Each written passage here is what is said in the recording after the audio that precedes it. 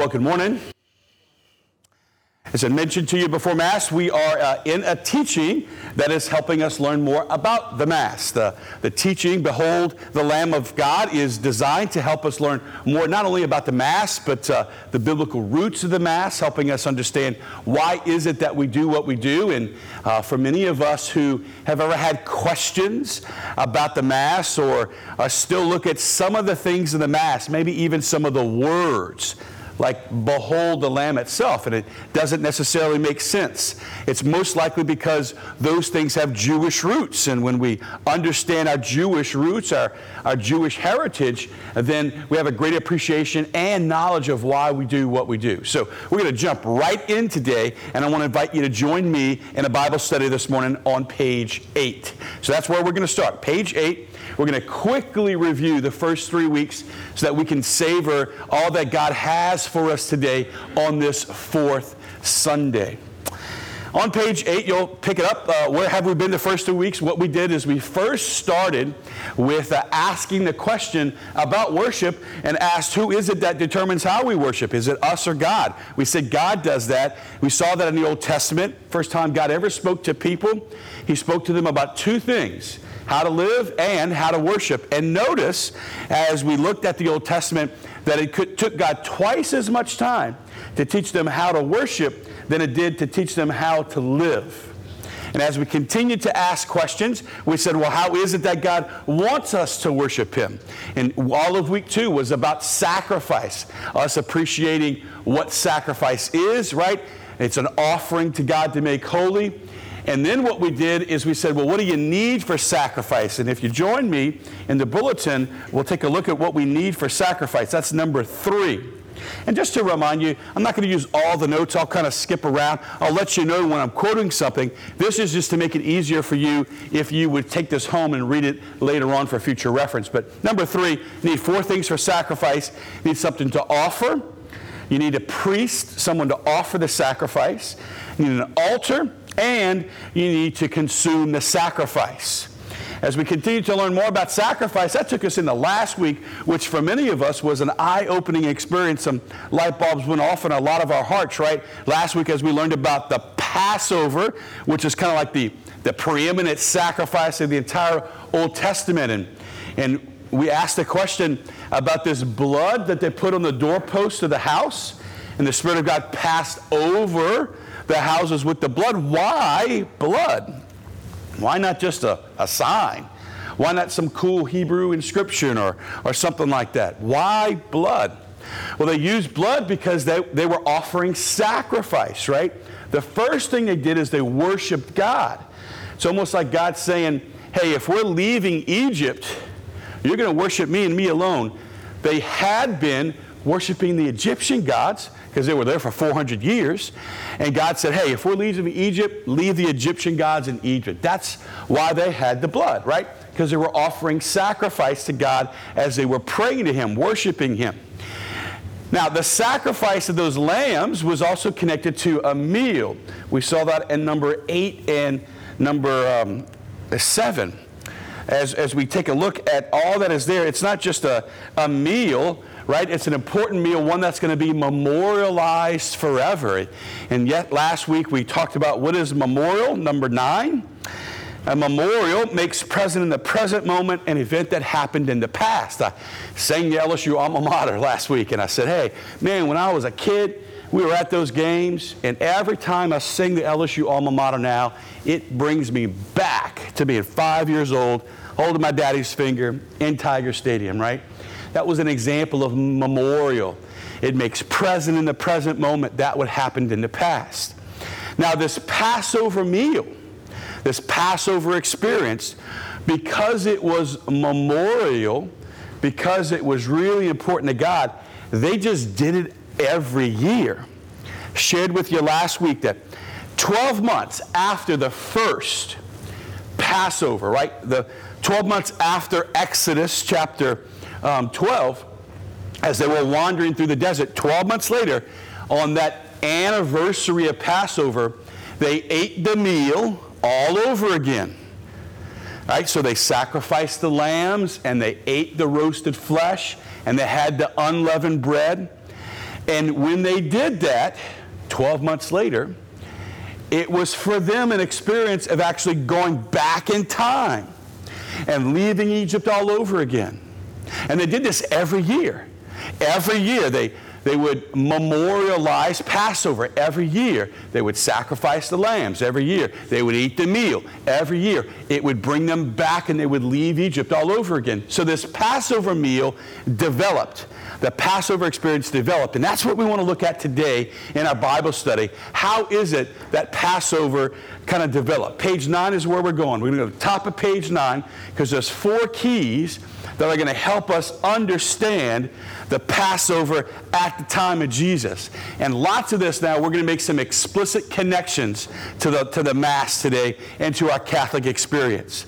Top of page 9, 4 keys to help us understand the Passover at the time of Jesus. And the first is how the Passover developed.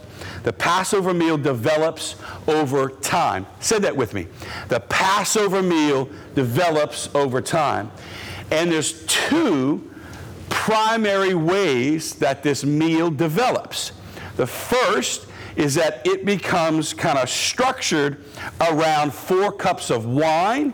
And the second is that it becomes the blessing of the bread and the wine comes into fruition. So let's first start about these 4 cups of wine. Now, in Jewish culture, drinking wine was a sign of covenant. Drinking wine was a sign of relationship. So, for example, when Mary and Joseph were betrothed, they would have been outside their house. There would have been a canopy over them, which was a symbol of a new house. And after the rabbi would have pronounced some ancient Hebrew custom, they would have each drank a little bit of wine. And when you drank wine, it was a sign of covenant. Did the same thing at the final marriage thing. So wine was not just something you had at a dinner party. Wine in the Jewish culture was a sign of covenant, formal relationship. And as Passover developed year after year, what developed was the meal itself was very ordered. It was structured. I don't know if any of you have ever been to a Seder meal. The word Seder means order. So this meal was very formal. It was scripted. And the father of the family memorized a script, and he would lead the family through the Passover meal around 4 cups of wine. Just for kicks, let's take a look at those cups real quick, right? We're going to check those out in 11.2.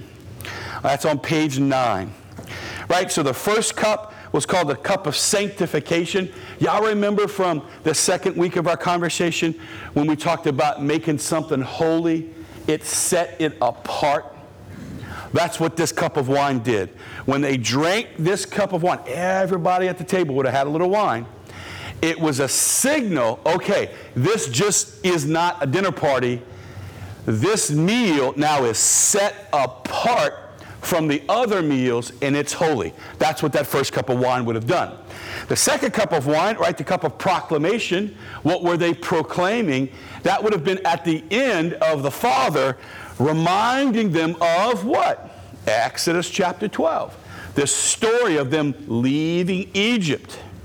So the second cup of wine would have been after they told the story of Egypt. There's a third cup. That's the cup of blessing. And that would have been the one that Jesus would have said, hey, I'm changing the script here. We'll get into that next week. But that's the third cup. And then Jesus leaves the Last Supper. He does not drink of the fourth cup. And the Passover, there was the cup of consummation or the cup of praise. And it signaled that the meal is over. It's complete. The sacrifice is complete. Jesus does not do that. When is Jesus going to drink of the fourth cup? Leaving suspense for next week. But that's going to be a significant event that connects Good Friday to Holy Thursday. So there's these 4 cups of wine. Now, what's really awesome, if you look at the middle of page 9, is to notice the words that were in the Passover meal itself. Now remember, this is 1,500 years before Jesus. right? These words that are there. The Father, right? Look at 12.1. He would hold unleavened bread, and he would say, "Blessed are you, Lord God, who brings forth bread from the earth." He would take wine. He'd say, "Blessed are you, Lord God, King of the universe, who creates fruit of the vine." Sometimes when you hear things at Mass, they don't sound like the way that we speak to each other now. Like, for example, I stand behind the altar at a very key point where it is clear we're leaving conversation and we're going to a meal. And I grab bread and I embrace wine. And I say words that don't really make sense to us in the way that we use them. As I say, again, look at 12.3 in bold, "Blessed are you, Lord God of all creation, for through your goodness we have received bread we offer you." I also, as I embrace the wine, "Blessed are you, Lord God of all creation, for through your goodness." Why do I say those words? Because 3,500 years ago, that's a long time, the Father stood before a family and said, "Hey, we are now moving into a sacred meal," and that's how they blessed bread and wine. So a lot of what we do at Mass is not just rooted in Jesus 2,000 years ago. It's rooted in the customs that preceded Jesus, the way that things developed, right? It indicates to us that we're moving into a sacred meal, which, of course, as we'll learn next week, Jesus takes to a whole new level. Now, as we continue to learn more about the Passover, let's go to page 10, because things begin to really develop here. Page 10. So we know the meal developed, but the particular part of the meal was this lamb. Again, the language at Mass doesn't make a whole lot of sense to us sometimes. Not the language we use. This whole series is about the lamb. And right before communion, the most beautiful part of Mass, I lift up bread and I say, "Behold the Lamb. Blessed are we who come to the supper of the Lamb." It's not language we use. Why do we use that language? Well, let me tell you about these lambs that would have been used at the Passover at the time of Jesus, right? So look at number 13 with me, right? The Passover sacrifice is going to move to the temple. So y'all remember in the first reading how God saw things happening in the temple? And he was like scandalized because they were offering like pagan worship and things like that. The temple, right? So they wander through the desert. When they get to the Holy Land, they build a temple. And the temple is built for worship. And if the temple is built for worship, that means the temple is built for sacrifice. That's what you do in the temple. It's built for sacrifice. The entire temple is all centered around this beautiful, big old altar. And what do we do on an altar? We offer sacrifice. So when they build the temple, all worship and sacrifice moves to Jerusalem. So before they built the temple, the father of the family, on Passover, he would find a lamb, he would sacrifice the lamb, they would roast the lamb and eat the lamb in your house. But when they build the temple, God's making a statement to his people about sacred places, be where you do sacred things, right? And so now all of Israel has to go to Jerusalem for Passover. So y'all remember when Jesus was a little boy and he gets lost in the temple? Why is he in the temple? Because they were there for Passover. Y'all remember last week when Jesus got mad and he cleansed the temple of the money changers? Why was he there? For Passover. So what happens at the time of Jesus as things are developing is all the lambs had to be sacrificed in Jerusalem. And they had to be sacrificed by a priest. There was a whole structure and a beautiful priesthood that was there to sacrifice those lambs. If you were a priest at the time of Jesus, at the time of Passover, every priest in the whole country reporting for duty, going to Jerusalem in the temple for these lambs. Now check this out. The lambs had to be sacrificed, had to be offered to God, and then they had to be prepared to be consumed, right? So this is what would have happened. We're going to learn in 2 weeks, when we read the Passion on Palm Sunday and Good Friday, we're going to hear how Jesus, he sent Peter and John to prepare for the Passover. What would they have done? Well, they were in Jerusalem, and they would have done what every daddy would have done. Everybody needs a lamb to eat for Passover. But you have to sacrifice the lamb in the temple. Now, Jerusalem only had 80,000 people who lived in it. But for Passover, there would have been 1.25 million people there. Now, think about that. 80,000 people live there, but at the time of Passover, there's over 1 million people there. And everybody needs a lamb. So, this is what happens. The daddy, and maybe his oldest son, maybe he goes alone, maybe he brings his oldest son, they go and they get a lamb.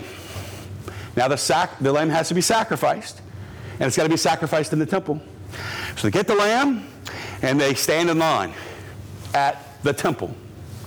And they're waiting, and they're waiting, and they're waiting. And inside the temple, all the priests are there. They're all there, right? And there's this big altar. And all of the blood of the lamb is being poured on the altar. But the only one who pours the blood of the lamb on the altar is a priest, right? So what's happening is the father, he stands in line, and the priest brings in about 30 at a time. Now, those fathers with their lambs, they can't be on the temple, but they need to be connected to the temple.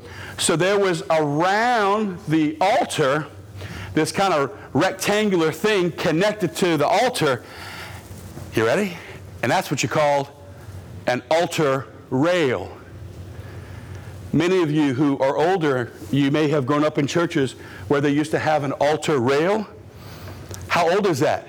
3,000 years old. So what happens is that the dad, where's he? Oh, right here. So the dad he'd hold the lamb. Now, if you're young, close your ears, please. And if you work for PETA, talk to me after Mass, right? So you would hold the lamb, and the father, with one cut, would execute the sacrifice of the lamb. And there was a priest on the other side of the altar rail. And he had a chalice, and he would catch the blood of the lamb. And that priest would pass it to another priest, who would pass it to another priest. And there was like an assembly line, and they would pass the blood all the way to the altar, and then there was a priest on the altar, and he would pour that blood all over the altar. Then what would happen is, once the lamb was sacrificed, the lamb had to be prepared to be consumed. Now, remember last week we said, hey, God said, when you eat that lamb, don't boil it, because the Egyptians who used to eat lambs and sacrifice, they would boil their lambs. God says, I want the lamb to be roasted. Now, if you're going to eat a lamb, think about where the meat is. How do you do that? How do you roast a lamb? You would get 2 pieces of wood, and one of the staves of wood would go across, like you would open up the lamb like this. And you would put a piece of wood like behind the arms, and you'd open up the lamb like this. And then you would take a long piece of wood, a long stave, and you would go from the head all the way down to the legs. And you would tie its legs together. So when you got the lamb back, the lamb looked like this.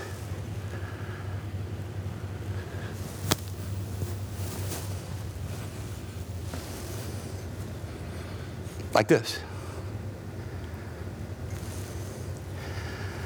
Now, everybody needed a lamb. How many lambs? Well, we have historical records, and one of them points to that one year they sacrificed 250,000 lambs in a few hours. And I want you to get this. That's a lot of blood. Now, hold on. The temple had drains, and the blood would pour off the altar into the drains, and it would drain through the city out to the mountain. So Peter and John, check this out, on that day, get in line with a lamb. And they go in the temple, and Peter probably, right, sacrifice the lamb, and the blood of the lamb is poured on the altar. And then they receive this crucified lamb in their arms. Now I want you to imagine John walking back to Jesus, walking back to the upper room. And they've got this crucified lamb. And as they're walking back, there's blood rolling through Jerusalem. Where's that blood going to drain? Literally, out the same side of the mountain where a new blood is going to be poured forth for the world.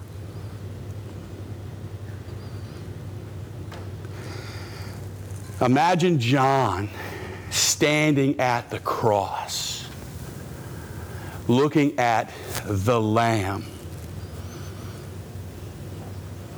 knowing that at that time the Lamb was offered by a priest on an altar. And John knows that there's 4 things you need for sacrifice. You need something to offer. You need a priest to offer it. You need an altar to offer it on. And you need to consume the sacrifice. The sacrifice is not complete unless it's consumed. Now, next week, as we look at next week, we're going to connect Holy Thursday to Good Friday, and we're going to show you how the meal and the sacrifice are together. But for those of you who may not be with us next week, I started this whole series because there was this question about going to Mass. Should I go to Mass, and do I have to go to Mass, and why should I go to Mass? Well, because the sacrifice is not complete unless you consume the sacrifice.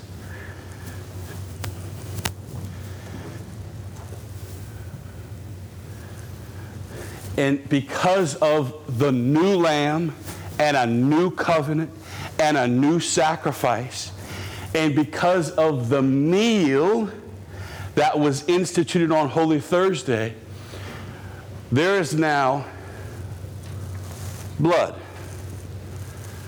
on an altar. And we don't need the old altar rail anymore. We don't need the old Passover meal anymore.